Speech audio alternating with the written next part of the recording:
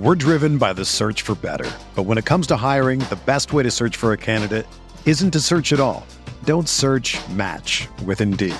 Indeed is your matching and hiring platform with over 350 million global monthly visitors, according to Indeed data, and a matching engine that helps you find quality candidates fast. Ditch the busy work. Use Indeed for scheduling, screening, and messaging so you can connect with candidates faster.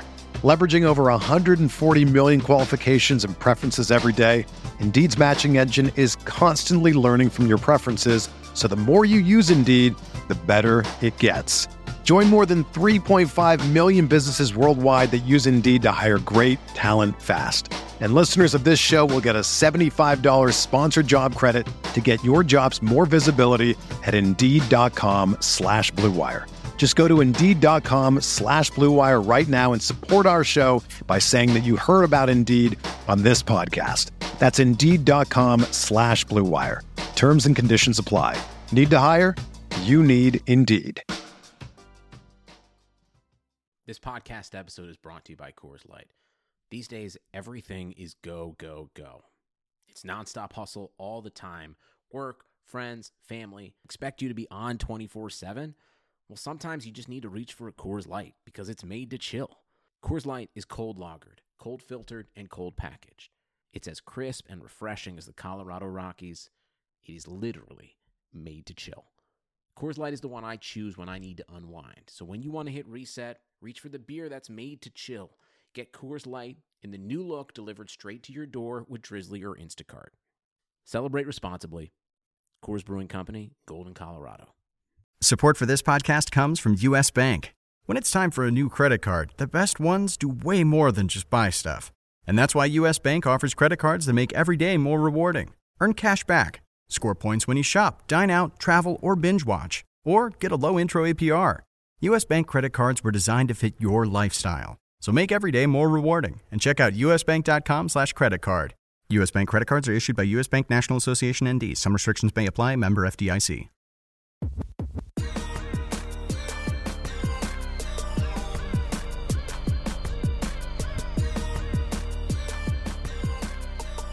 Hey everybody, welcome to the RotoWire Fantasy Football Podcast, the Friday DFS version. I am Scott Jenstad, joined as always by Andrew Laird. We are sponsored by Yahoo Fantasy Sports. We greatly appreciate their sponsorship all season long. If you could rate or review the podcast, that'd be fantastic. Also, if you enjoy listening to us every week, leave a bunch of stars, leave a nice comment. It does go a long way towards helping the podcast. Also goes a long way towards helping people find the podcast, which is also a good thing. Andrew, we are in week 11. The season is flying by. How are you this Friday? I'm good.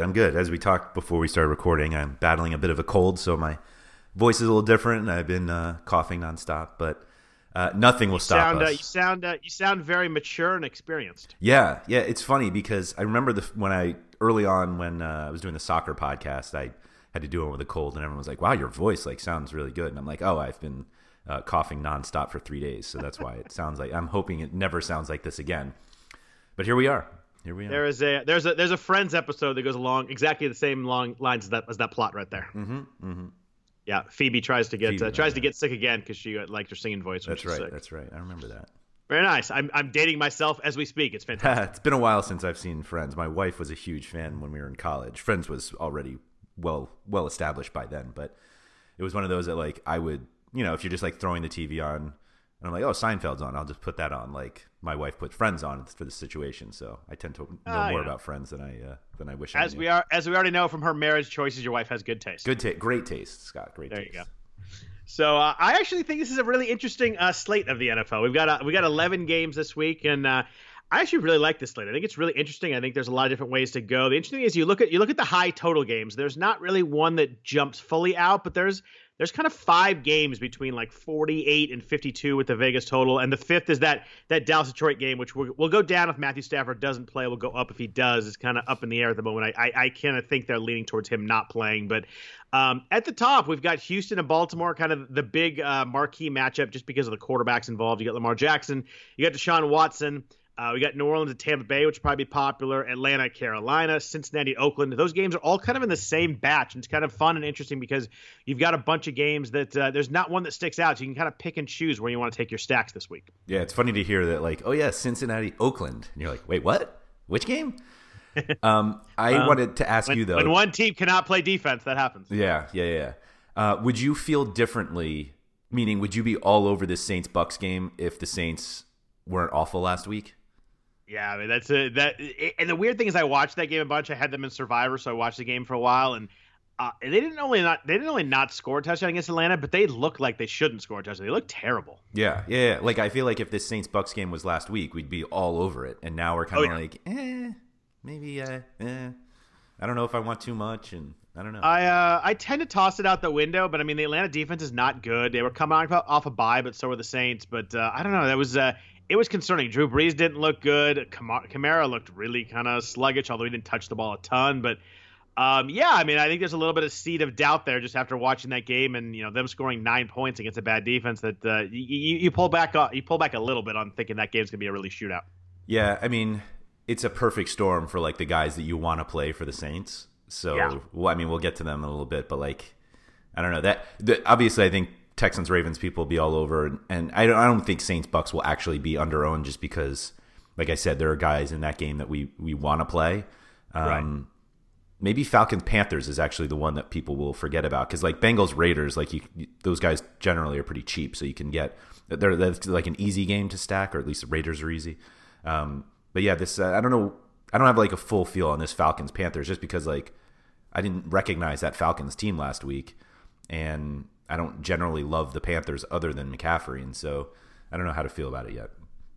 Yeah, as we know, I like more Panthers than you do because I'm pretty much the biggest DJ Moore fan there is. So yeah. I do like him a lot. He's gonna be popular this week for the first time. He's been underpriced for like 3 or 4 weeks in a row, and I think he's really gonna be popular this week. But yeah, the Atlanta Carolina is interesting.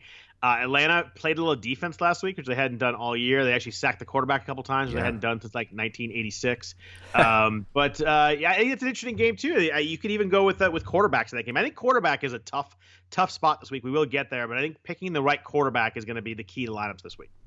Yeah, I mean, particularly on actually, it's really both sites, but particularly DraftKings that Lamar Jackson is so much more expensive. Like we have at every position. There's finally some separation there. Yeah, I mean, there's separation at quarterback, running back, and wide receiver this week that we've kind of have been saying there should be. And so there are a lot of weeks where there's enough value where you can take the most expensive quarterback, running back, and wide receiver. And this week, it's really tough to do that. I tell you what, you talk about wide receiver separation. DraftKings went fully all in on that this week. Yeah, but they should like that. Yeah, I agree too. I think you can make the argument that he's still underpriced. And that would be Michael Thomas.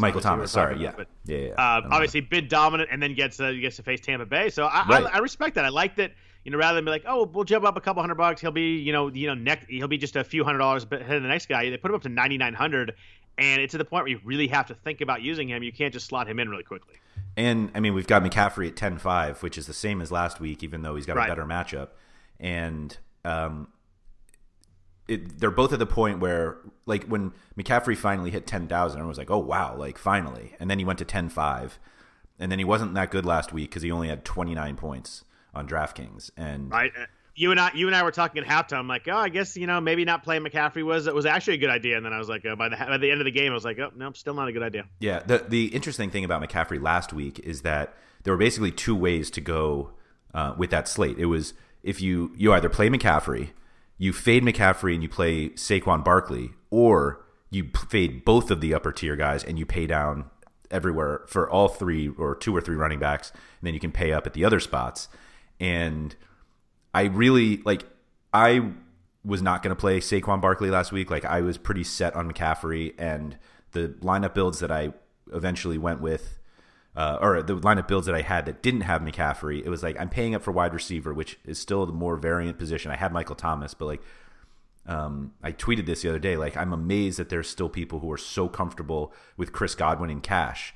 And it's like he gets the targets, we know it's there, but like when you're paying that much for wide receiver, like you need to get Michael Thomas production, and he's just not there yet. And so it's like, well, he has the upside, and it's like that's not that we're now coming out of a cash conversation. Whereas like if you can get the same possibility for a guy that's 3,000 less, 2,000 less, like that's the guy you go with in cash games. And so the thing with McCaffrey this week, which I think is kind of the decision of the entire slate, which I guess you can apply to Michael Thomas as well.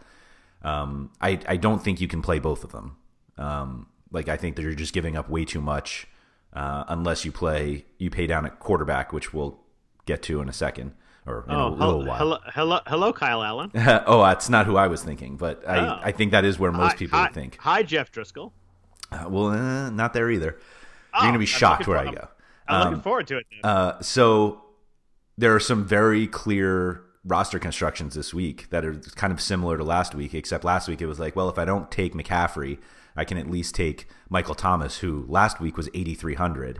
Yep. And huge jump. Right. And so, but again, and the matchup is better this week, but like last week's matchup was awesome too. Like, yep. And I think last week showed you just how different a quarterback and a wide receiver can be in the same game. That like Breeze was awful and Michael Thomas scored 31.2 points on DraftKings because he caught everything and didn't even have a touchdown. And so we have this situation this week where you're really going to have to decide if you want one of these guys. And I think there are builds where you can fade both of them. And I think it's a perfectly reasonable lineup because I think there are other running backs you can play and there are other wide receivers. But you're going into a slate, but at least for me, when I play mostly cash games, you're going into a slate saying, I'm going to fade the two best cash players. And now I have to try to figure out how to get by. Yeah, and both, like you said, both in good spots, good matchups, yeah. Good game flow. Like everything kind of looks good for both of them. Like if Thomas was 8,500 again, I think you'd play him again. And 99 is a lot. Sure. So now you're like, do I want to play for a receiver? Right. And now you're like, do I want to play Thomas or do I want to play McCaffrey? And normally you're like, why would I ever, in a cash game at least, why would I ever play the high price wide receiver than the running back? But Thomas is on this like ridiculous run and has this perfect matchup where it's a legitimate conversation. Yeah, and as we get into the build and the positions, we have a running back who's fallen into a starting job that's really cheap. That's gonna be very popular. We have a tight end in the same situation. So it's I think it's a fun slate for a list of games. It doesn't really jump off the page. I think the slate from a DFS perspective gets pretty fun. Yeah, and I was looking through. I've been doing this for the last few weeks or so, just kind of observations from the DraftKings $25 single entry double up, which I think is generally the best one that you can find, kind of where the sharper players are. Not to say that everybody in there is sharp, but I was looking at some of the lineups, and there are plenty of builds that like I got, but there are still like cash builds where you're just like, I don't know how this person got to this lineup. But you look by and you're like, but they got there, and it's when you look into it more, like it's not that crazy. And so like football, because the slates are so big, there's not like a one clear direction that you should be going in cash games. Like there are plenty of ways to get there. And I think this is a week where we're going to see like a lot of differentiation, not just in players, but in like construction, where you're going to see people who pay down at all for three running backs. So they pay up at wide receiver, or they pay up for McCaffrey and Thomas and figure out the rest, or they pay down at quarterback or pay up. Like I think this week, like you said, like it's really interesting because there's so many ways to go construction wise. Yeah, and there's so much info out there. In football, you've got so many different podcasts and articles that there's no like, you get some groupthink, but there's no like obvious like, oh, this is the lineup, this is the play. Whereas you get basketball or soccer where there's not as many sources. You mentioned your soccer podcast, and you get people that listen to that, and you get a lot of similar stuff in cash lines. But there's so many people play football. There's so many sources out there. So many people saying completely different things that you're just going to get a more variance than you will in any other sport. For sure. And I think I kind of made this point earlier this week on Twitter that like there are obviously very different ways to research NFL slates, but it seems like there are a lot of times where people are going like really deep into the stats, and they're like, go through all of these things. This running back has a really high broken tackle rate, and now they're facing a three linebackers who can't tackle anybody, and it's just like, well, also they just give up a lot of fantasy points to running backs, and the game has a high total, and this team runs a lot, and like that's all you need. And so, and this guy's good at football. Yeah, and sometimes it's as simple as that, and not to say that like there aren't like deeper players who you can like find a little nugget for, but like you said, so much information is out there, but a lot of times like if you just look at the game total and the price of a player and what his role is, a lot of times that's all you need. Yeah, I fully agree there. There you go. Along with the high total games, we also have some really low total games. We got 3 games that are under 41. We have Denver at Minnesota over under 40. Minnesota's favored by 10.5 in the game, so that's more an indication of Denver's offense than anything. And obviously good defense too. The Jets at the Redskins. Washington favored by 1.5. Andrew, your Jets are an underdog to Washington. That doesn't get much lower than that. It's you have a 1.5. I thought I saw earlier this morning it was actually 2.5, which I was like, oh my god, it's getting worse. Dwayne Haskins magic right there. I don't. He looked so bad when I saw him play, but I guess they're home at least. I don't think the Jets have done anything to justify being favored against anybody. Especially on the road? Oh, especially on the road, yeah. I mean, my God. So yeah over under in that game is 2.5 right now. 38.5. So we'll talk about some players from there, but in a game that you don't expect to be a lot of points. Buffalo, Miami, as we expect, over under 40.5 there. I was kind of surprised that wasn't closer to like 37, 38. Also, Buffalo fared by 6 on the road there against the Dolphins, who have won 2 in a row. Andrew, they're on fire. Yeah, see, so now the Jets lost to the Dolphins doesn't seem so bad. They're like the hottest team in football. Best team in the AFC East over the last 2 weeks. Sorry, Patriots fans, I had to do it. On the bye slate, we've got not playing this week. We have Green Bay, Tennessee, the Giants, and Seattle. So a little bit of offense there, but a couple teams that we're usually not overly invested into. So not too much of a factor of the buys.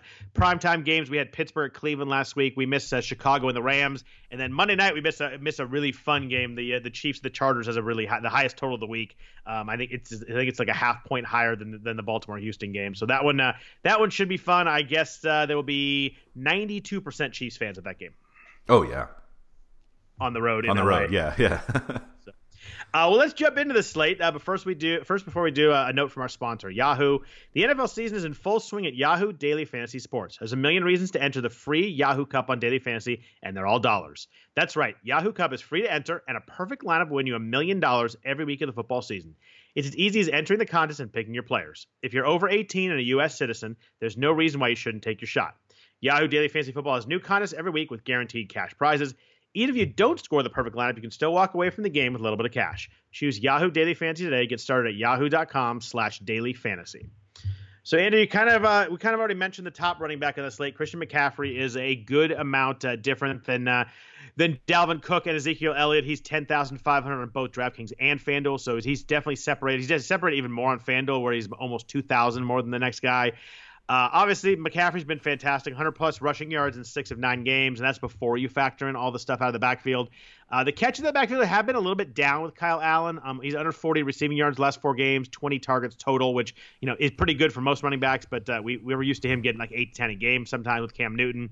The Falcons shut down Alvin Kamara last week. Maybe they're playing a little better, but that's one game. I'm not going to go crazy on that. Nice game, script at home, favored at home against the Falcons for McCaffrey. There's not much negative I could say for McCaffrey. It strictly kind of comes into how you want to build your lineup this week. Right. I think that's it. It's like McCaffrey's always a good play. Yeah. He's gotten his 2 Tampa Bay games out of the way. So from like here on out, for literally the rest of the season, I don't think you even have to think like, oh, is McCaffrey a good play this week? But I think the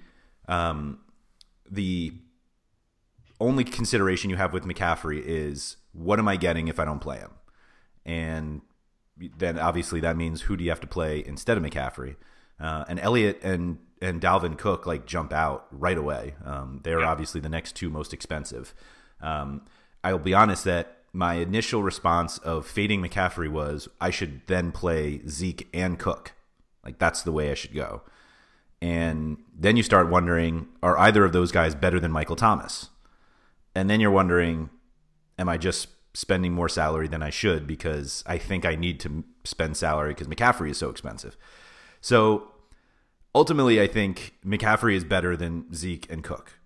Like, I think Zeke has a great matchup. The fact that they use Prescott like they do will always make me hesitate a little bit on Zeke. Like he could have 35 carries a game, and yet I'm always going to be like, but Prescott's really good. Like we saw that they can play without Zeke. Whereas the Panthers are lost without McCaffrey. Apologies to DJ Moore. Yeah, apology accepted. So then it's like, do you play Zeke or Cook? and I think they're both like fine. And if they're both fine, why wouldn't I just pay up for McCaffrey?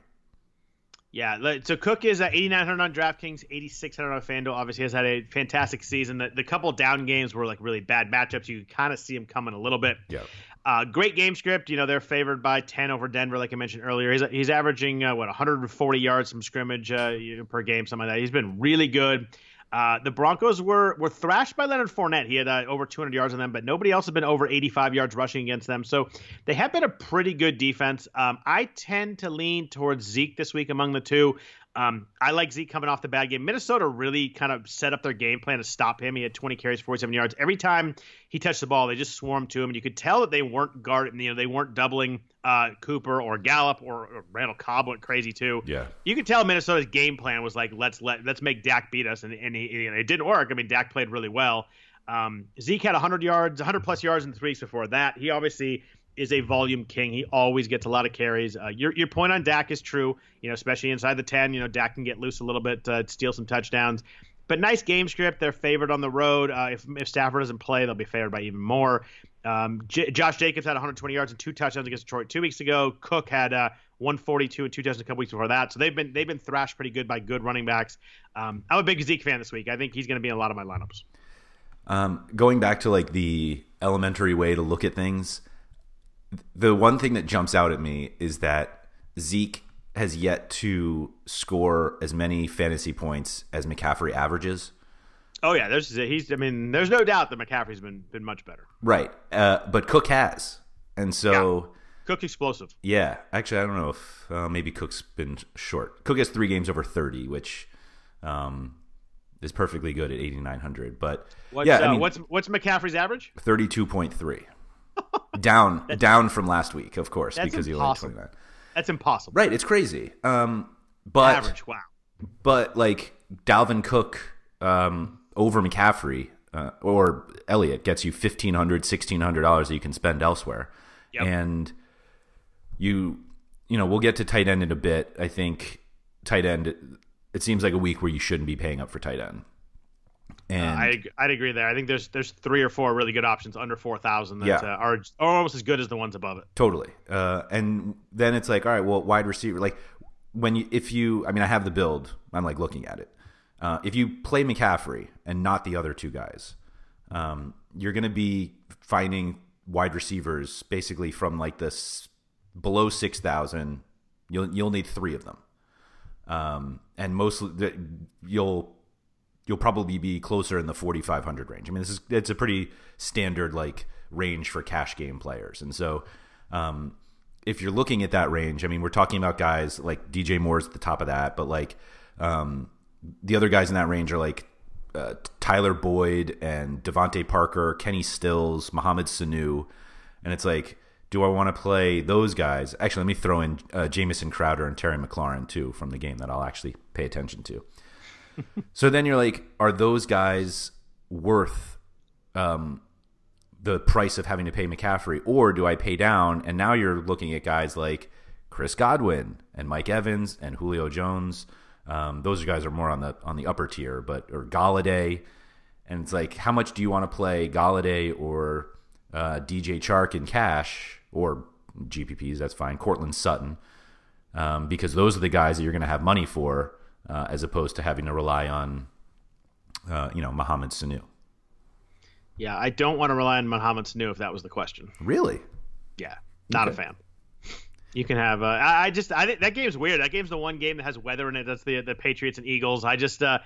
Although the Eagles stopped the run pretty well, you could see Tom Brady coming out and throwing the ball like 52 times or some weird game plan thing too. You never know what they're going to do, but I don't know. Sanu doesn't do a ton for me. I think Edelman's the one guy there that you can rely on a cash lineup just because he gets 18 targets a game. He's had double-digit targets in 4 straight weeks, which is crazy that he's still getting those targets. But I don't know. Sanu doesn't do a lot for me, but I mean, obviously that's a specific instance. But yeah, I mean, the 2v2 on that kind of stuff is always good to look at. Wanted to jump down in running backs real quick, though. Tell me about what you think about Alvin Kamara right now. He's down to 7,400 on DraftKings, 7,800 on FanDuel. Tampa Bay is very good against the run, but obviously Kamara is good and dangerous and can catch balls out of the backfield. Did play 80% of the snaps last week, only 12 touches. Did have 10 targets, though. They just didn't work out very well. Really bad game script, obviously, for running back last week. They were down pretty much that whole game to Atlanta, so they weren't running the ball a lot. The Bucs have only allowed one running back over 75 yards rushing and only one over 50 yards receiving. So they've been really good against running backs, but Kamara is priced I always say that wrong. Kamara is priced way down this week. Are you interested in the stud talent at the low price and the bad matchup? No. Okay. I think he's a perfectly fine GPP play, including if you want to go Breeze, Kamara, and Ted Ginn, if you don't play Thomas.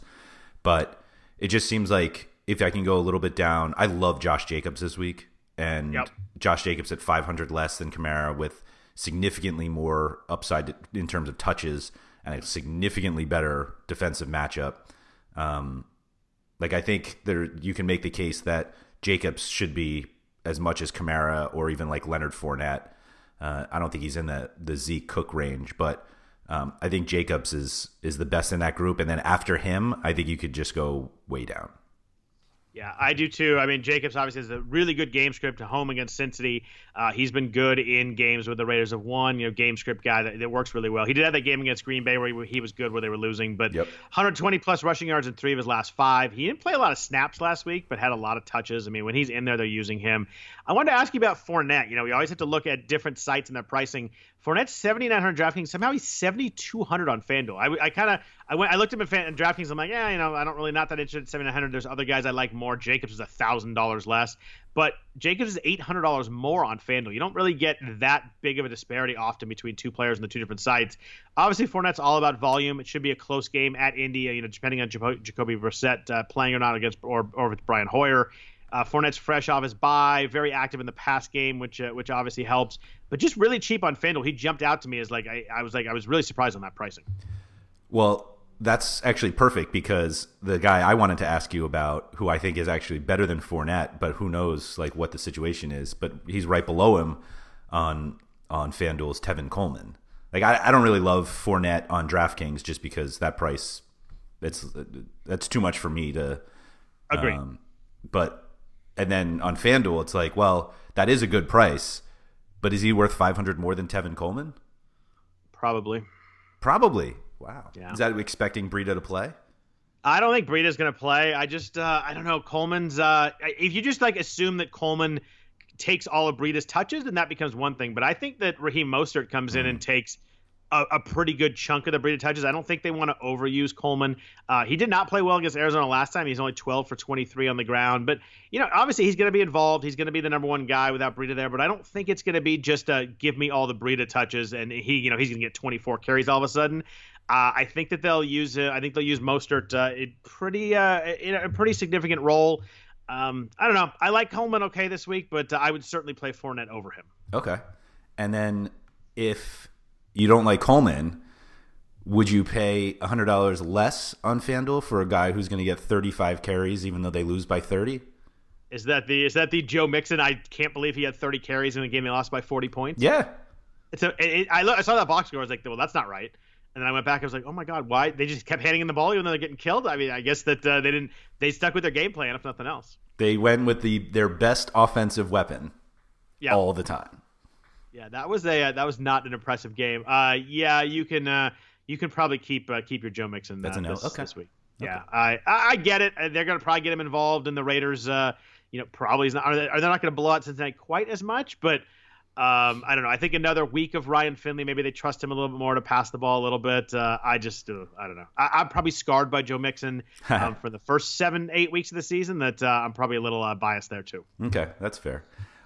Mixon is $100 more than Kenyon Drake on DraftKings, and looked awesome against the Niners 2 weeks ago. Yeah, so there was talk in our subscriber Discord about whether Drake was worth playing, even though David Johnson is active. I was going to say healthy, but he's clearly not. Is he really active? That's a good point too. Available in uniform. As we saw the Twitter clip, the clip that went on the Twitter world this week of David Johnson looking like me running a sweep to the left. Oh man, I think I make a better cut than that. And I'm old. So, do you dare play Drake this week? No. Okay. I just think I think I can go down and get guys I like more than Drake. I just don't think. I think that watching the second half of that game, the Halloween night game against the Niners, Arizona figured something out against the Niners defense. Yeah. It was they really they went fast. They were throwing stuff outside really quick. You looked at Seattle last week. When they were moving the ball against the Niners, it was situations where they were a little misdirection with Russell, a little quick passes out to the side. And what you do is you don't let that front four kind of get geared up and attack the quarterback, because you just can't block those guys. And I think Pete Carroll knew he couldn't block those four guys. And you got to give him credit. He set up a game plan so that I know I can't block these four guys head up, so I'm going to go ahead and figure out a situation around it, which a lot of coaches in the NFL are too stubborn to freaking do. Yeah. Yep. Or they're just not good enough, to be honest. That's true. And I appreciate you not mentioning the fact that it's no longer the undefeated 49ers. I wouldn't dream of it. Great. If you're not a fan of the 49ers, that was a fantastic football game on Monday night. Yeah, exactly. And even if you were, it was a lot of fun. I like close, good games between good teams. It was fun, but I hate losing to Seattle. I could see that, and I'm perfectly content watching my team blow out somebody else. Just for the record, it just doesn't happen. My father-in-law and I argue about that all the time. I like close games no matter what, and he just wants everybody to win by 40 points, and if the team he's rooting for, I'm like, what? But we want a close game. Like when the A's play a game, I want them to win 6-3, not 18-1. I had that sounds like you disagree with me though. Well, I had that during the 2016 Final Four. Villanova blew out Oklahoma by 40, and everyone's like, "Oh, this is an awful game," and I'm like, "I had a blast." And obviously, the championship game was a buzzer beater, so you get the two. I had a blast on both of those.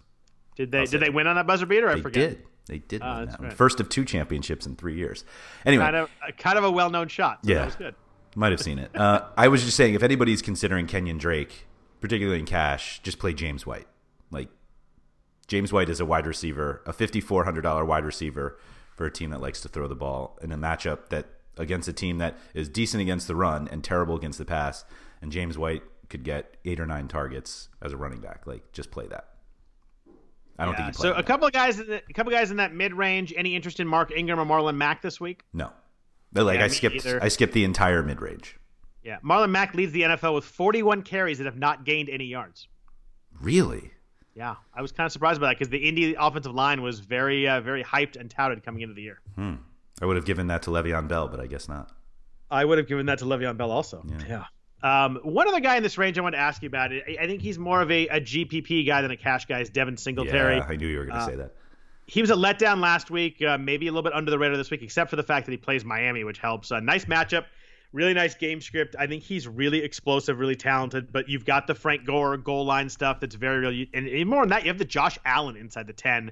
He loves to take off and try and score inside the 10 also. So you just kind of lose those, the goal line stuff. He's going to have to, get a touchdown that's probably double-digit yards. He means a 15, 20-yard touchdown. But he's been clearly the number one guy the last 3 weeks. He's 17 targets the last 3 weeks, which obviously helps a lot in DraftKings with PPR. I think I'm going back to Singletary a little bit. They've priced him up enough where he's not like a you just slot him in. He's 6,000 on DraftKings, 6,500 on FanDuel. I think he's a GPP guy, but he's an interesting GPP guy to me. Yeah, that's where I would put him in GPP. I mean, I think he's fine. The matchup is obviously excellent, but like, how many touches do you really think he gets? 17. That's a lot. That is a lot. What did he have last week? 11. What did he have the week before? 23. There you go. Right. Well, kind of in the middle somewhere. But that was the outlier. It was. Like, the 11 is not the outlier. No, but I think the last 3 weeks, you look at his snap count, and it's very clear that he's playing about twice as much as Frank Gore the last 3 weeks. Do you get points for snaps? You get.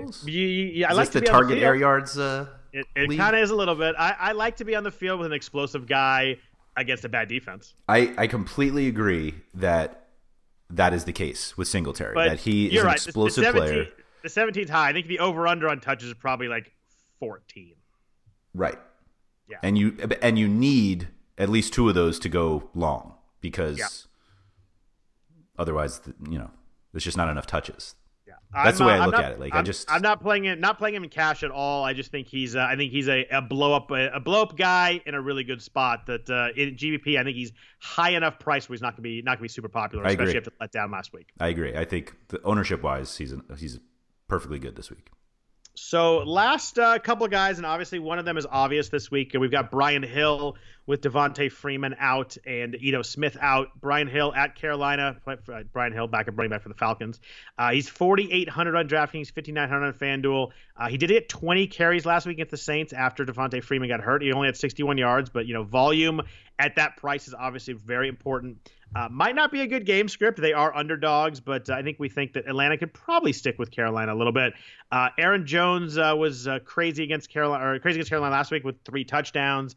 Tevin Coleman was a bonkers 2 weeks ago. He had 11 for 105 and 3 touchdowns. Carolina's allowed 17 touchdowns to running backs this week. So the matchup is good. The price is good. Obviously, the ownership is going to be big. He was like the popular ad in season-long leagues this week. He went for like $500 in every league. Where do you fall on Brian Hill this week? Is he just kind of an auto play in cash games, or how do you feel about him? Yes, he's okay. Okay. I struggle to look at the builds that you have that don't have him because it ultimately, right. Unless you want to play, I don't know who you're playing because it just opens up so much. I have another one, but it's a GPP guy. I think there's another one in this range too, actually, but.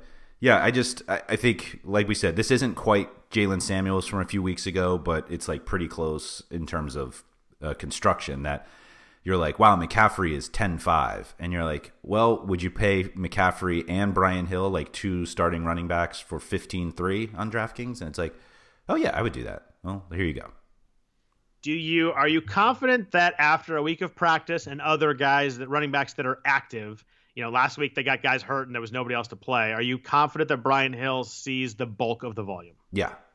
Okay. You're not worried about Quadre Allison or anybody like that, or Allison, I guess, coming in and kind of splitting carries with him. You think it's Brian Hill's job, at least for this week? I think at 4,800, it's easy to take the risk. If he was 5,800 or 60, like you're probably not thinking of it at all. But 4,800 on DraftKings. And the other thing is that he doesn't catch that many passes, he hasn't. What is he, 59 on FanDuel? So I'm going in thinking he probably isn't going to get any, but Freeman ran routes and it's not like they're all right, you're not running any routes this week. So right. Theoretically you should have a few targets. I'm not saying he's going to get 8, but if he gets 3 or 4, catches a few, that only helps. Who is your other guy in the range you consider? Carlos Hyde. Oh wow! I did not for cash. Not the one I was going to. Yeah, not for cash, but I think that game is one that I think people will obviously try to stack as many pass catchers as they can. But I think Carlos Hyde is kind of a sneaky one in that range because, he's the guy. I'm looking at his carries here: 21, 26, 12, 19, and 19.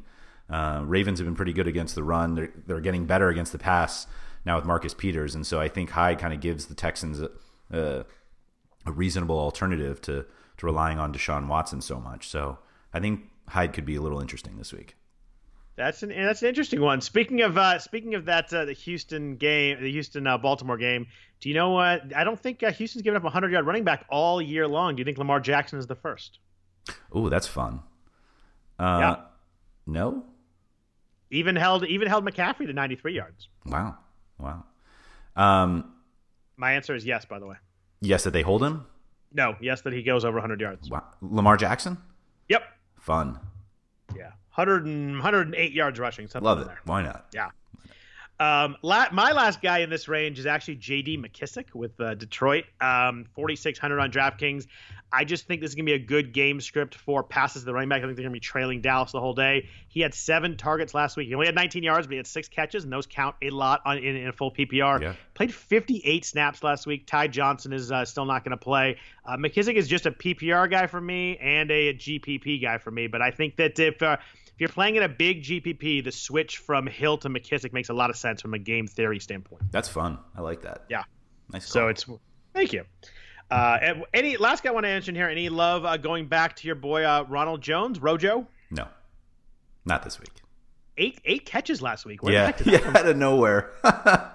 It was funny. We were talking kind of before the game. We were talking Rojo versus David Montgomery and Devin Singletary, and I don't think either of us thought we both ended up on Rojo, but I don't think either of us thought that we were getting 8 catches in that game.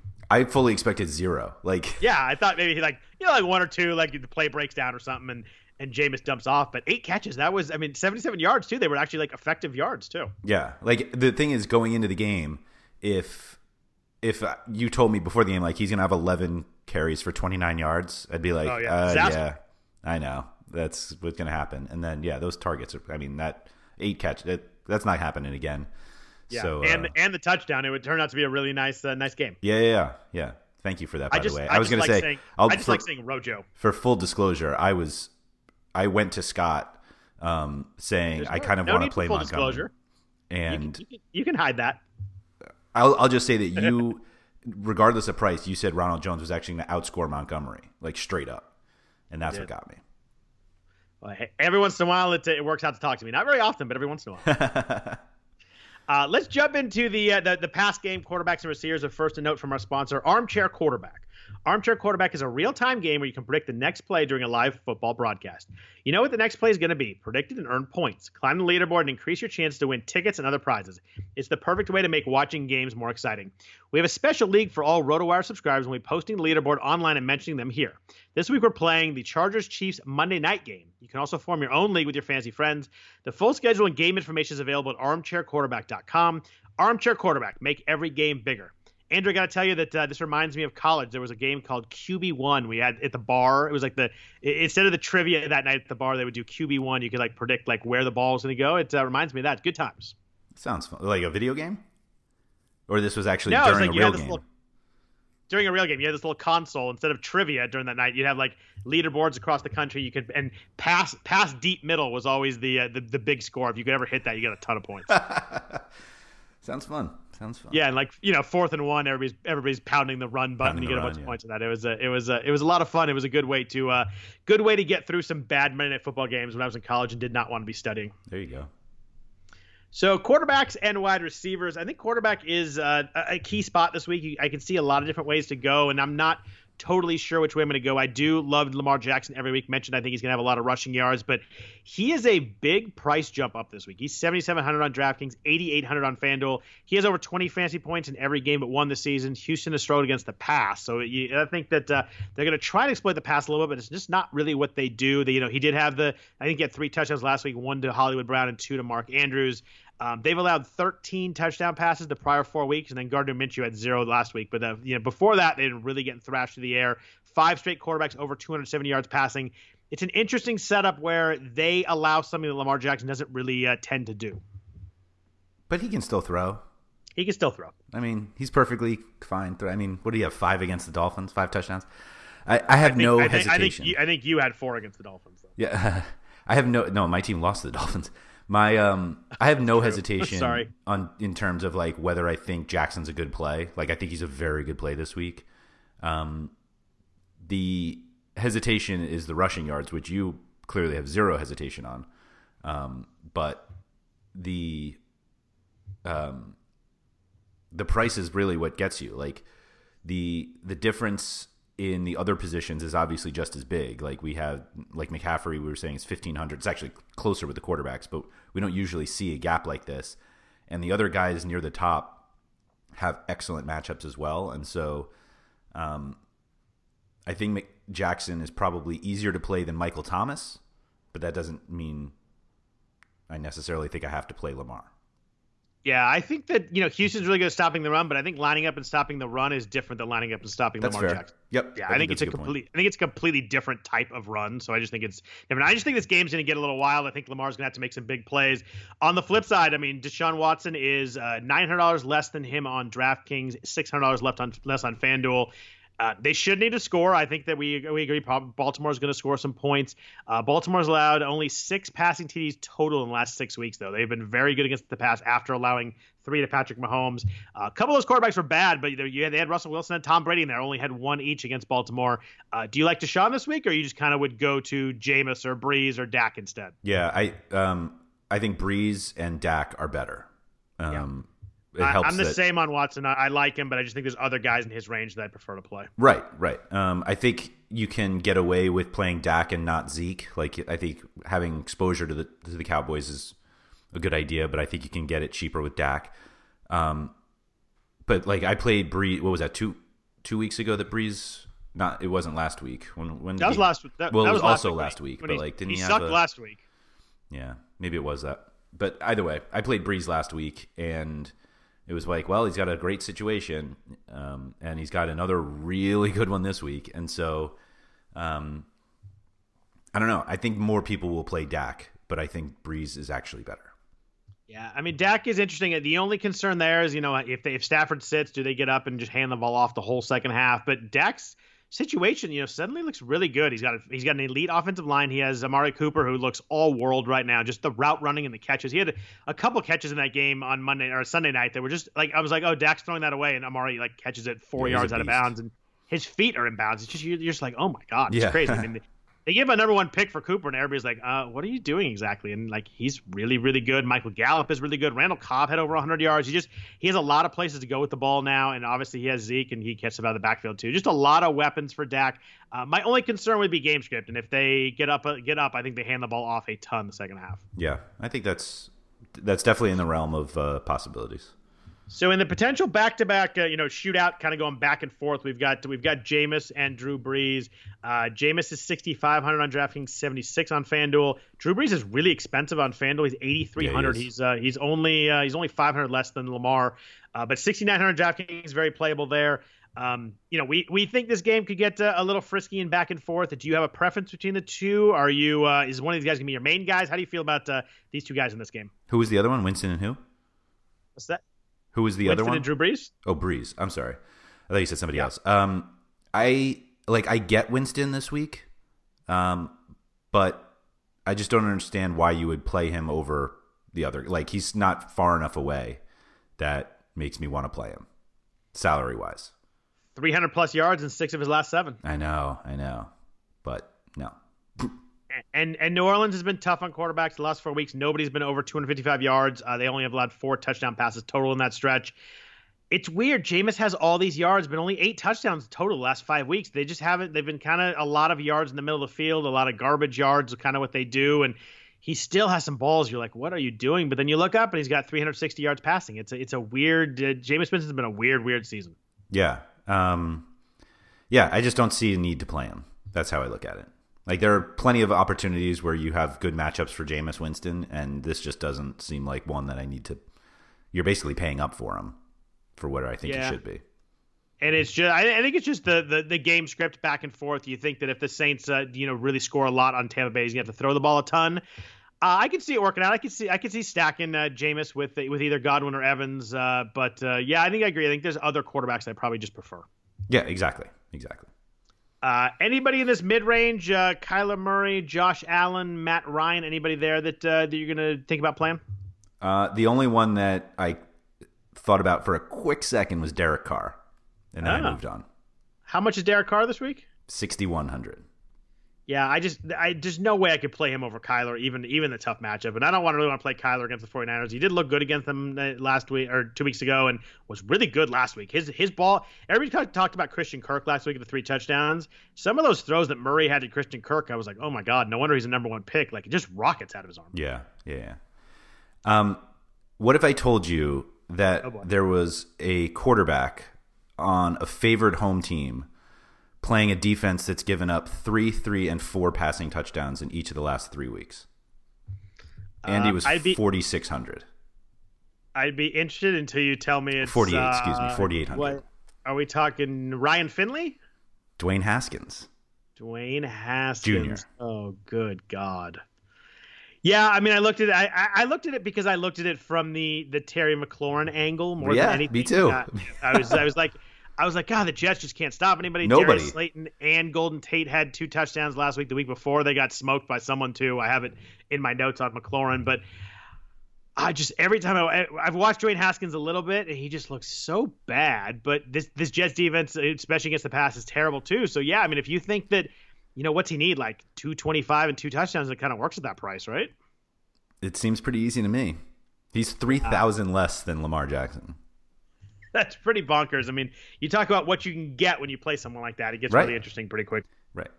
So looking at all of the lower guys, I mean, we're talking about Haskins and both Allens. I'll put in there. Wentz is actually pretty cheap. Hoyer, like, these are the guys that you're going to play if you want to play McCaffrey and Michael Thomas, or McCaffrey and Zeke, two of these like really expensive guys. And if you're going to think about playing Kyle Allen at 5,300 on DraftKings, is he really $500 better than the matchup against the Jets? I can't even say his name. I would say I'd much prefer to play Allen. I actually kind of like Kyle Allen to play this week at 300. I think that we talked earlier about this Carolina-Atlanta game maybe getting a little squirrely and kind of becoming high scoring. I think that Carolina's going to have to score. I think that Kyle Allen's settling in a little bit. The last couple weeks, he had 230 yards and 2 touchdowns against Tennessee. Last week, he had 307 yards against Green Bay. He threw the ball 43 times. The thing I like with Kyle Allen is I just like his weapons. I like, obviously, McCaffrey out of the backfield, but I like DJ Moore. I like Curtis Samuel. He's got Greg Olsen as kind of an outlet in the red zone. I just think he has choices and options there where if this game gets a little high scoring, I don't think that he's going to hurt you. I think that at 5,300, I think he has a little bit of upside, which you don't usually say about guys like this. And I think the floor is pretty decent. I just think he's a pretty good play. I will probably go up a little bit in most of my builds, but I'm certainly going to have some GPPs that are going to be either Allen Samuel stacks or Allen DJ Moore stacks, or maybe even one with both of them. Both, yeah. I think you could game stack this one. I mean, that's easy. Yeah. Mostly because Moore and Samuel are so cheap. Yeah, I really like if you really want to get it, I like Allen, Samuel, Moore, and coming back with Julio Jones a lot as a GPP build. Absolutely. You could do more Jones and Ridley. Yeah, you could. Go all out. Anybody else quarterback-wise that you want to discuss before we get to the wide receivers? No, I thought Haskins would kill the conversation. So It kind of did. Are you going to play him, though? Are you going to play him in cash? No. No, okay. No, but I think it's important to recognize that that's where you have to go if you want to pay up at the other positions. I agree with that, too, and the matchup is obviously pretty damn nice. Right. Like, if you're a matchup guy, how do you avoid that? Yeah, well, you avoid it because it's Dwayne Haskins, but it's very true. And I did look at him because I was looking at the Redskins receivers especially. I mean, just looking – so, I throw this out. They allowed 3 touchdowns in Week 8, 3 in Week 9, and 4 in Week 10. And you're like, well, who'd they play? Gardner Minshew, Ryan Fitzpatrick, and Daniel Jones. Are those guys not especially ones you expect to go off? Can you not get 220 and 2 touchdowns from Dwayne Haskins this week? I mean, Slayton and Golden Tate had 4 last week. Preston Williams and Devontae Parker 3 before it, and Chris Conley, DJ Chark, and I think it was Keenan Cole had 3 touchdowns. Yeah, that's exactly what it was. That's 3 weeks in a row, and none of those guys are really guys you're like, oh, well, of course they did. It's Julio Jones and DeAndre Hopkins. I mean, DJ Chark's been really good. Preston Williams is pretty good. Tate and Slayton are talented, but they're getting thrashed by not elite wide receivers for sure. McLaurin's better than all the guys that they would have seen already, except maybe Chark. For sure. Yeah. So wide receiver, we talked about Michael Thomas on DraftKings especially is way, way priced up from everybody else. He is $1,800 more than DeAndre Hopkins. On FanDuel, he's only $700 more. So we'll start wide receivers at the top. What's your thought on Thomas this week? I mean, he's been unbelievable. We can go through all the stats, but just he's been awesome. 8+ catches in 6 straight games, which is almost a record. I think the record's 8. 8 catches in 8 straight games. I forget who it was, but it was Antonio Brown, I think, in 2014. He has over 89 yards in all 6 of those games. The touchdowns haven't been huge so far this week or this year, but I mean, he killed them last game. He's got 11+ catches the last 3 games against Tampa. You can go through all the stats here. Everything lines up really well for Thomas. So are you going to play him at the elevated price? I think the lineup build that you have with one of the expensive running backs and Thomas is pretty ugly. And so I'm just, for cash games, generally one who will side with a running back, regardless of how awesome Thomas has been. He's actually more expensive than the non-McCaffrey guys, meaning Zeke and Dalvin Cook. And so by a decent amount, too. But right. And so I kind of look at it like if I'm going to pay up, I'd rather it be for McCaffrey. Yeah, I think I agree there. I think that the spot I will go with Thomas is where I do play Drew Brees. I'm going to probably I'm sure have a Brees Thomas stack at some point with a Tampa Bay receiver coming back. I think that's how I build it. But I think in my one main cash lineup or one main GPP lineup where I play in bigger contests, I think I'm going to go away from Thomas at the price. But not because he's not good or not because I don't like him this week. It's just because of the way it works out with the build. Yeah, exactly. So dropping down, DeAndre Hopkins in a game, obviously, that we talked about a bunch already, Houston and Baltimore. Really good game script, a lot of targets. He's got 12, 13, 11 targets the last 4 weeks. Under 60 yards in 2 of those, though, and only 4 touchdowns all year. So it's been a little bit down for Hopkins in terms of like the fantasy upside scoring.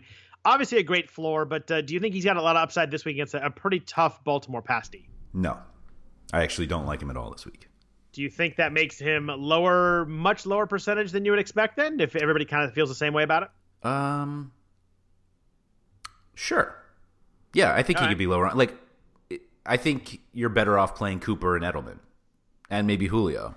And so if that's all the case, then that's just people to take away ownership from Hopkins. I absolutely love Julio this week. Down to 7,500 on DraftKings, 7,800 on FanDuel. I think the price is right for, a guy that is as good as anybody else, just hasn't quite been there, hasn't scored since week 3. We've seen Julio Jones have touchdown droughts in the past. But 9, 9, 12, and 9 is the targets the last 4 weeks. So, very involved. I think this game is going to be pretty high scoring. Devontae Adams had 118 yards against them last week. Chris Godwin went crazy against Carolina a few weeks ago. DJ Chark a couple weeks ago went crazy against them. I love Julio. He's my favorite play by far among the wide receivers this week at 7,500. I think he's underpriced, and I think it's going to be a big. I think we're looking at like 150 yards and a touchdown this week from Julio. We skipped Matt Ryan, but do you like Matt Ryan? I like Matt Ryan. I love Julio. Okay, I like that. That's fine. I think Matt Ryan will be good, but I think a big chunk of it's going to be to Julio with no Austin Hooper, and Calvin Ridley might be fine, but I just think Julio is not. I mean, he's 2,400 under less than Thomas. He's 600 less than DeAndre Hopkins. I like him as much as both of those guys this week. It's crazy that he's 2,400 less than Thomas. My God. Yeah, I think Edelman is the clear cash play, and Julio is the clear GPP play in this range. Yeah, and in this range also we talked a bunch about Tampa Bay, New Orleans. We got Mike Evans and Chris Godwin. Godwin, you mentioned earlier, kind of quiet on the cash front the last 3 weeks. He still had 12 targets last week. The targets are still really good. Hasn't scored since week 5. He had 6 touchdowns the first 5 weeks. It's impossible to come up with a preference between Godwin and Evans this week. I kind of like side towards Godwin this week, but just kind of because he's due more than anything, not really anything scientific. Do you have a preference here? Are you going to be playing these receivers? How do you feel about these guys? I will continue to avoid them because I just don't know what I'm getting. It's funny to me that each week there's it's going to be, it's been the last 3 weeks. Everyone's like, it's a Godwin week. And here are the reasons why.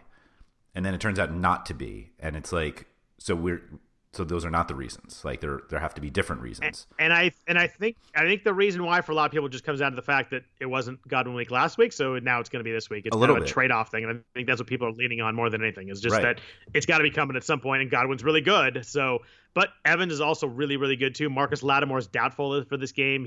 Evans did nothing against the Saints last time. He actually 0 catches on 3 targets.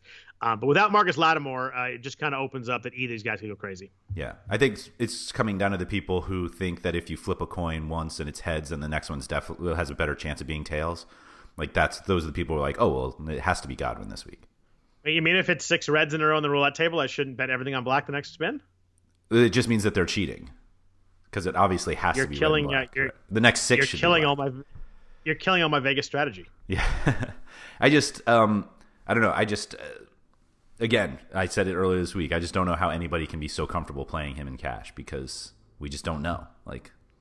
If you're gonna pay $7,300 for a wide receiver in cash games, you should know. Edelman, Edelman's gonna get those targets. Yeah, Edelman's targets are 15, 12, 11, 11 last 4 weeks. Yeah, he's so boring, but the guy always has the ball.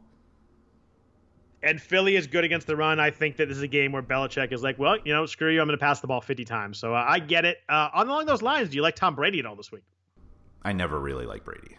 I mean, not as a human. No. I actually didn't mean it that way, although that applies as well. But no, it always just seems like he's priced for his ceiling, which we just don't really see that often. We don't see it enough that makes me want to pay for it. Let's jump down a little bit in the wide receivers. I still think DJ Moore is underpriced. He's $5,900 on DraftKings, $6,000 on FanDuel. I really thought he was going to be higher. I don't really know why he's so low. Targets last 4 weeks have, all been about 10 every week. He's 8, 10, 9, 10, 11. He only has one end zone target all year, so that maybe is what's keeping him down is just he's not scoring. But a lot of buzz this week in this matchup. A game that is one of the higher totals. He's been very active lately. He's been really good the last couple of weeks. Really nice game flow possible.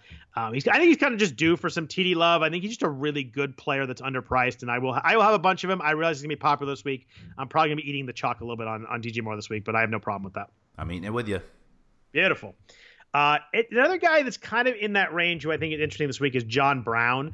I'm not a Josh Allen person because I just don't love the upside passing, and you just kind of have to get a rushing TD for it to work. And he does that a bunch, but I don't like relying on that. But John Brown's the clear wide receiver in this game. The pass game upside with Josh Allen is not big, but Allen is just such a big target for him that it kind of builds in a nice floor for Brown. He has 5 catches in 5 of the last 6 games. We know the upside is there. We know he's an athletic, talented guy. I just think he's too cheap on FanDuel, especially. He's $5,900 on FanDuel, which is way under a lot of these guys in this range. I mean, he's significantly less than a lot of the guys we mentioned already. He's like $1,400 less than Stephon Diggs. He's $6,400 DraftKings. I think he's better priced there. But I think Brown is a really good play on FanDuel this week.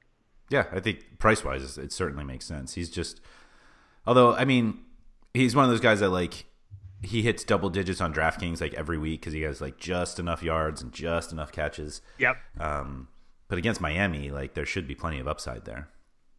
Yeah, I think he's a guy that I think the floor is there, and I think you can see the upside against Miami that they could break a couple big plays. All of a sudden, John Brown's really good, and just a guy that he's clearly the number one for Josh Allen. I wish Josh Allen didn't miss him so often, but other than that, I like him as a play. And by the way, I don't think Josh Allen's good, but I think I've made that clear. Yeah.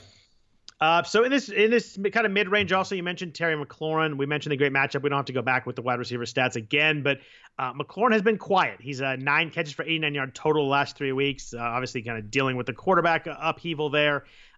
Great matchup. He's a really talented guy. How much do you think Dwayne Haskins holds him back?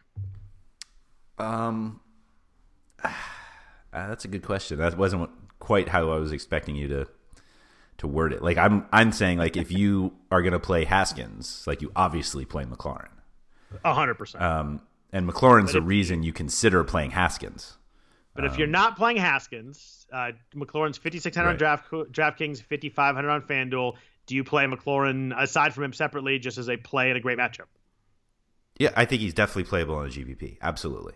The Jets outside are just horrific. I mean, Darius Slayton. Not someone you play in a cash lineup? Right. Darius Slayton looked like Randy Moss last week, and he's not Randy Moss. And so I think matchup-wise, he's not Randy Moss. He's fine. He's fine. Yeah, great matchup. I'm a little worried about Haskins, but you got to think that McLaurin's at least going to be heavily involved. He's clearly the number one guy there. And they're the Jets are very good at stopping the run. And so, yeah. I mean, it plays perfectly. You've got Jamison Crowder in that range also, $5,700 on DraftKings, $6,500 on FanDuel. You're obviously the Jets fan. He's very active when Sam Darnold plays. 80 yards and a touchdown each of the last 2 games. Is he interest you this week? I think he's fine. 5,700 is a little much. I think it's kind of weird how Darnold looks at him because it feels like he'll get every one of his targets on the first 2 drives, and then he just disappears, and you're kind of did he get hurt? Where is Jamison Crowder? And so part of relying on Crowder is relying on Darnold and Adam Gase calling the plays, and so that's why I have yet to play Crowder this season. But he starts getting those catches early, and you're like, oh, all right, nailed it. And right. He literally has nothing in the second half. Another guy in the kind of the similar range that is a guy who's a clear number one in his receiver, is very talented but in a tough matchup, is Cortland Sutton. Mm-hmm. 6,000 on DraftKings, 6,600 on FanDuel. He's the only guy there. Of course, he's getting his targets from Brandon Allen. We don't know a lot about Brandon Allen, but I don't think anybody's overly excited about it. Minnesota has allowed 15 touchdowns to wide receivers. So I said matchup is tough. I meant more kind of the game matchup, but they've been quietly really bad against wide receivers. They're tied for last in touchdowns to wide receiver. He's going to get a lot of targets, going to see the ball a lot. The Amari Cooper and Randall Cobb and Michael Gallup all had 75-plus yards and all had a touchdown against them last week. Tyreek lit up Minnesota the week before that. Cortland Sutton's not quite Tyreek, but a really good player, really talented player. Another guy that, are you going to play him, or are you too worried about his receiver or his quarterback holding him back? I just struggle to pick him over DJ Moore. At least on DraftKings, are $100 different. So I do too. The quarterback situation, not that it sounds like you're higher on Kyle Allen than I am, but right. Sutton's Allen is not as good, and I don't think 6,000 I feel like is still priced for Flacco, which sounds silly when I say it out loud. I think that my answer to that might be both of them. I like Sutton and Moore. There's some lineups I may play both. I just think Sutton's really good. And they're gonna be behind, and I think Minnesota's gonna win that game by a comfortable margin. And I just think that the second half there's gonna be a lot of 9-yard slants to Cortland Sutton, and those add up over the course of a whole half. Yeah, I see it. I guess that the problem I have with Sutton is like on DraftKings with the PPR, you're probably he's probably good for 10 or 11 points, but is he really going to get over 15? He'd have to score to do that, right? And, it'd be tough. But yeah, I think garbage time could be really good for Cortland Sutton for a guy who's really talented. But the quarterback holding him back is certainly a situation. A guy a little bit lower who's interesting because the way the sites are priced. We talked about DJ Moore. Curtis Samuel is $600 less on DraftKings, but $300 more on FanDuel. So kind of an odd situation there.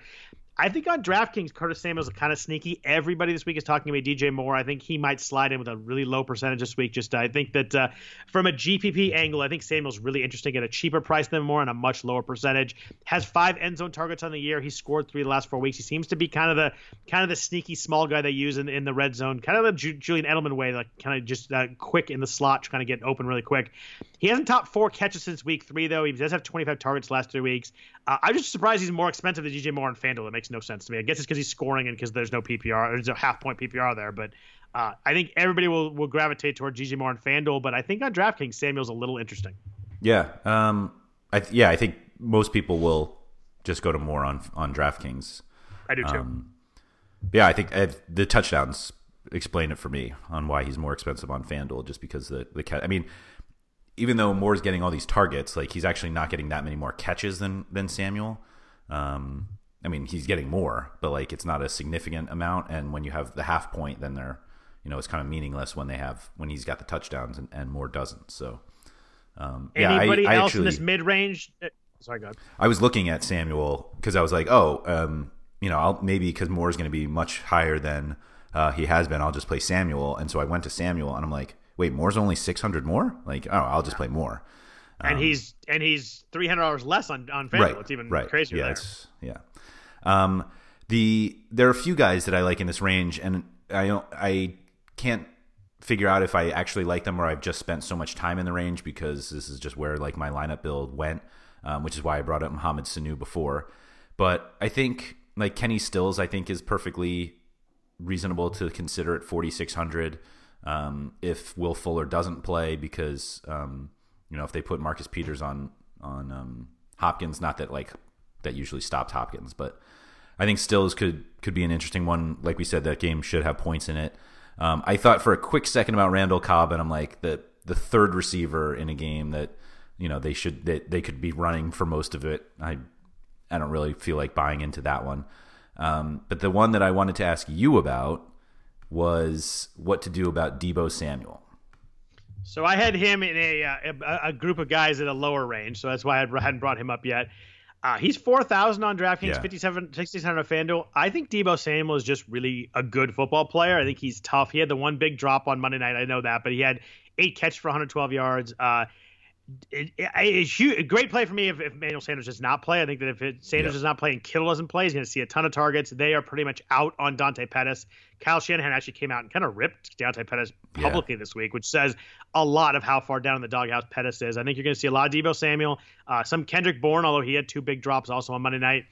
Do you worry at all about Patrick Peterson? I don't know. I don't think he's going to really shadow Deebo Samuel. I don't think that'll work, but obviously he's really good.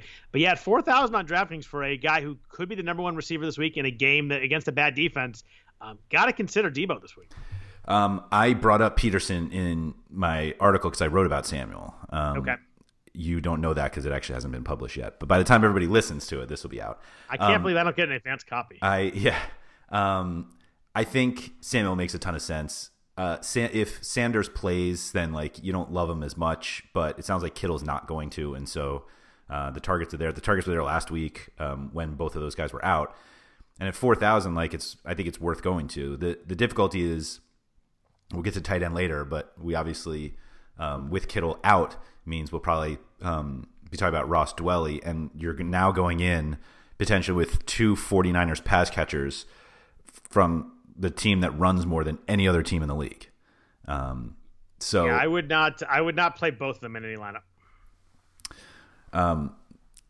Well, you'd be blushing at my lineup then. But I think if Sanders doesn't play and Kittle doesn't play, Samuel becomes pretty easy to play. And the problem is that like the other guys in that range, like you have Demaryius Thomas from the Jets, who's been picking up a little bit, but like that's like relying on the Jets. You're not paying as much as you have to pay for Crowder. But then the other guys like Auden Tate, Danny Amendola, like who are you playing in this range? That, I mean, you don't have to play somebody in this range, but like I got one. You haven't mentioned him yet though. Hit me with it. 3,800 on DraftKings, 4,900 on FanDuel. Probably my favorite GPP fly of the week is Traquan Smith. That's fun. 82% of the snaps last week in his like first game back off being hurt. He played more than Ted Ginn last week. Only had 2 targets. I fully get that. I just think Traquan Smith is talented. I think that at some point teams are going to have to realize that Michael Thomas is catching everything and shift some coverage there. I think Traquan Smith is sneaky this week. I think he's 3,800. Anytime you're going to give me someone that's going to play 80% of the snaps on the Saints offense with Drew Brees against Tampa Bay, I'm super interested in that. I think Traquan Smith is a fantastic GPP play this week. That's really fun. That's fun. Yeah. I like him a lot. I like Auden Tate. You mentioned him too. You got to think Cincinnati's going to have to throw the ball a bunch late in the game, although, who knows what we have with We Finley, said that last week, and Joe Mixon had 30 carries. 30 carry. Like, that can't happen again, right? Like, that was just crazy. But Tate still has 19 targets the last 2 weeks. He has 65-plus yards in 3 out of 4. That's more consistency than I would have expected. For a guy at 4,200 on DraftKings, I think that makes him quite playable. I'm going to stay away. Okay. I like Debo and Traquan more, so I probably won't have him in many lineups, but I think he's a playable option in the range. Okay, that's fair. I mean, I've played Tate before this season in cash, and it's fine, but like, I don't know, that quarterback situation is. Yeah, I think he was like 3,000 that week too, though. Probably, yeah. I played him. Let me scroll back. 3,500 maybe I played him. Okay. Last guy in this range I wanted to ask you about is getting a lot of buzz this week is in Atlanta. 3,300 on DraftKings is Russell Gage. Yeah. Austin Hooper is out, so somebody's going to need to catch those short slot passes. He has a good game script. This game, could be pretty good in terms of total. 14 targets last 2 weeks. He's played 47 and 49 snaps last 2 weeks. Only 11 catches for 81 yards. He's definitely not a explosive guy, but in DK, when you have PPR, 3,300 with a lot of targets gets a little interesting with in this offense. I guess I get it. I'll put it that way. I get it. I thought you'd like Russell Gage more than you do. It seems like it's somebody that I should like, but yeah. I feel like if you're in this range, like I feel like if you're paying 3,300, then you need like big plays and touchdowns, and so now you're taking like more of a possession guy who's only going to who you're like, oh, he made value because he got me 10 points, but like is that enough? If you're punting, don't you want like Zay Jones upside? How about that? That's an interesting one too. I think that with Gage, if you have to be okay with like 6 for 55 because that's probably pretty likely. Likely. I mean that's likely upside is for him is like right. He catches a bunch of balls on short passes and doesn't score and makes value, but not someone that's going to win anything for you. But in a cash game, I don't know if you get 12 points from that spot, you're doing all right. But I think you're right. I think that's. You're probably reaching a little bit, and I think Julio's going to be a monster this game. I'm not going there, but I think that anytime someone's getting that number of snaps and targets for that cheap, it's at least mentionable. Yeah, I think that's right. I think when you try to play guys in this salary range in cash games, you're doing it because it's like a gross misprice. And right. Gage is accurately priced. Maybe he should be a little bit more expensive, but like probably not that much. Like the targets should be there, but like they also have other guys who can catch the ball. So I would find the 700 to go up to Debo in a cash lineup way before I play Gage, I think. Yeah, that's how I feel. And in a GPP, I'd go up to Traquan Smith very easily. Right. So let's jump. We've kind of gone long on a lot of the skill positions here. Let's talk about tight ends and defense. But lastly, a note from our final sponsor, World Fantasy Sports. Are you already knocked out of your survivor pool? The answer to that is yes. Do you end up losing early in the season feeling your success is mostly based on luck? Wish there was some alternative where you can use your actual fantasy sports knowledge as opposed to relying on whether a team wins or loses. Well, now there is. World Fantasy Pools brings you the first of its kind game type, stat-based survivor pools.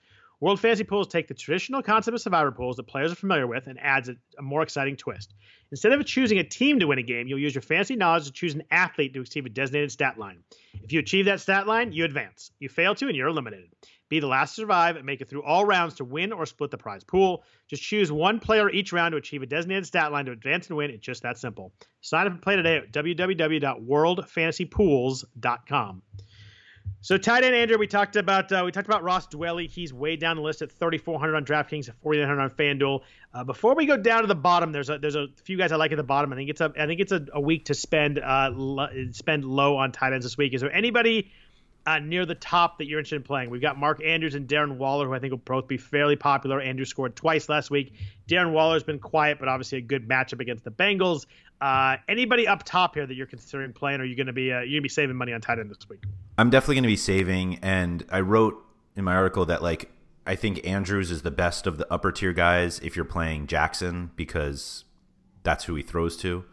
Obviously, he has Hollywood to go to as well, but it seems like Andrews is the more reliable one, and he's like 6,100 for a tight end is pretty expensive for a guy who's not getting 12 targets. But Waller, I think, is good potential every week, but I just don't. 5,500 seems like kind of a dead area because it forces you to pay elsewhere.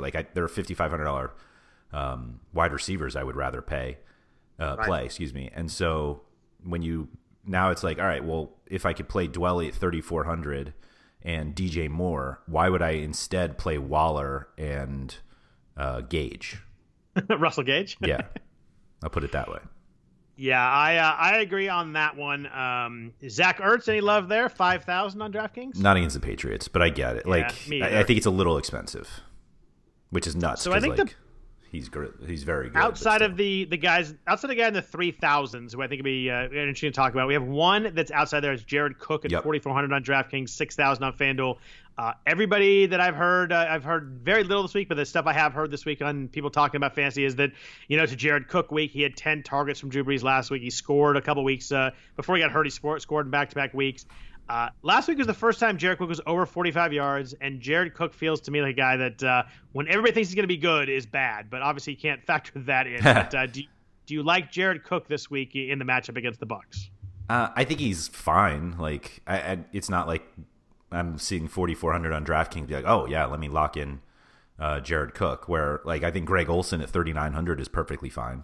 He's not going to be heavily targeted, but I don't know how you can go in expecting Jared Cook to be heavily targeted. And so, yeah, I think there's a bunch of fine. I think Jack Doyle is fine if he plays. If he doesn't, I think Jack Doyle's a bad play. Okay. No. That's fair. He's top 50 yards. I know he gets scored the last couple of weeks, but he's top 50 yards once all year. Yeah, but that's what you're getting in this 4,000 tight end range. I'm not going to play OJ Howard. I'm not going to play Mike Gesicki. Nope. Rudolph is a no. Hawkinson, I feel like that. It's that spicy. First week was the flukiest thing I've ever seen. And then you just keep going down, and you're like, oh, here's a guy playing Arizona at 3,400. What's the problem? Yeah, Dwelley obviously has the Arizona factor to him. Even OJ Howard scored last week. Even OJ Howard scored against them. Dwelley played 91% of the snaps last week. Some people were worried about Garrett Selleck being activated, but it was all Dwelley. He had 7 targets, 3 catches for 24 yards. We'll bury the lead there, but it wasn't great. He does not have a lot of upside, but he's definitely get some targets. I actually prefer Hawkinson this week. I think he's coming around some 13 targets the last 2 games. I think it's a game where they're going to have to throw a lot in the second half. I also prefer Noah Fant this week. He's 3,700 on DraftKings. Nice bump in his usage since Emmanuel Sanders got traded. I think that Denver could be throwing a lot in the second half. He has 12 targets the last 2 games. I think both those guys have a little more upside to me than Dwelley does. I think both those guys definitely for me in a GBP. I'd go Fant or Hawkinson or Greg Olsen. In a cash lineup, I can see Dwelley with the target floor there with the snaps. I think he'll be fine. And, chance to score a touchdown. Arizona can't stop tight ends, but He's just not explosive to me. There's not a lot of big plays coming. I think the other three guys I like more in any kind of tournament. That's fine. I mean, I get that. Fant, I mean, I don't want to like pull this move, but like without his 75-yard touchdown, like, are we even talking about him? Just based on the targets, I think that he's definitely been more involved. 2 weeks ago. He had 8 the week before that. So yeah. I think without Sanders there, I think that they're gonna, he was the number one pick. I think he's a talented guy. I just think he has more upside than someone like Dwelly does if I'm playing a tournament. I think that's fair. I think that applies to like the other guys around him, like Ebron or Rudolph or Howard. Like he clearly showed the upside. I'll give you that much. And I mean, Greg Olsen last week was interesting because he actually looked like old Greg Olsen. He had 10 targets, but he had 8 catches for 98 yards. It wasn't like 8 for 56 or something like that. He really looked like a different guy. Kyle Allen seems to be relying on him more as kind of they build a rapport together. I think Greg Olsen's underpriced this week. I would probably have him like ranked like the 5th tight end for the week, and he's 3,900 DraftKings, 5,100 FanDuel. He's really interesting to me at a price that I was surprised by. I thought he'd be more in like the $4,600 range. I agree.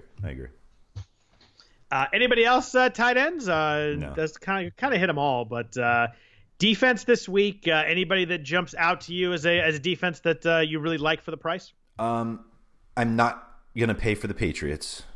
I think me either. Philly's good enough where they don't. I don't think the 49ers are worth 4,000. Blasphemy. And so the two that I looked at, because I generally pay down, the two I looked at were the Saints at 2,900. Expecting Jameis Winston to continue to turn the ball over. Like we talk about all these yards he's throwing, but he also has turned the ball over multiple times in 3 or 4. And I think you're not crazy if you play the Dolphins at 2,500. Interesting. Yeah, Josh Allen, a little bit of erratic passing could work there. The Saints were I had 2 bolded here. Also, the Saints are one of them. They struggled last week against Atlanta, but they've been pretty good. Aside from that, Tampa Bay's allowed multiple sacks in every game all year this season, which is pretty wild. I think the Jameis mistakes are coming. Also, I think that you're going to get that. I love the Saints at 2,100. I think they'll be pretty popular too. They're 4,800 DraftKings. They're fully priced, or on FanDuel. They're fully priced up there. The other one that's interesting to me, and it needs to be Jacoby Brissett not playing, but it's Jacksonville at Indy. Brian Hoyer takes a lot more chances than Brissett does. He threw 3 interceptions last week. Jacksonville's coming off a bye. They didn't play well against Houston, but Houston's a good offense. They had 8 sacks the week before that against the Jets, so they are coming along a little bit. I think that especially on FanDuel, they're 3,800. They're like $1,000 less than any of the other options on FanDuel.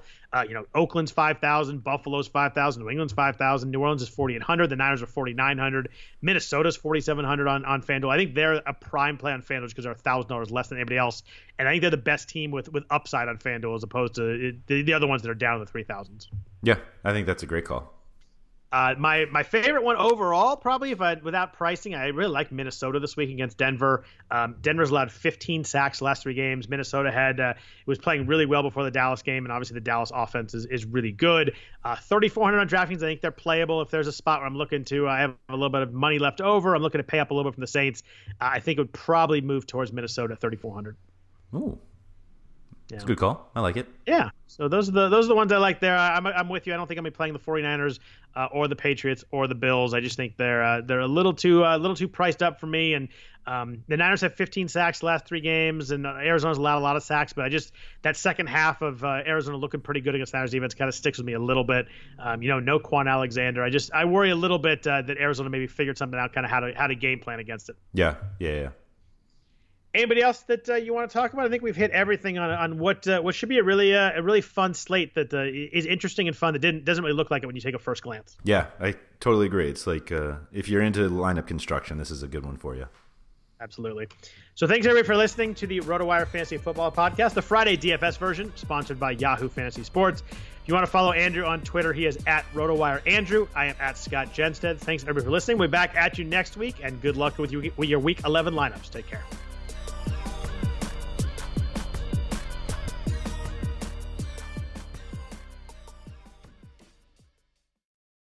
Whether you're a world-class athlete or a podcaster like me, we all understand the importance of mental and physical well-being and proper recovery for top-notch performance. That's why I'm excited that Unified Healing is sponsoring podcasts on the Blue Wire Network. Unified Healing is a new and super innovative global network of wellness centers powered by Energy Enhancement System, or EE System. If you haven't heard of the EE System yet, then you'll want to listen up.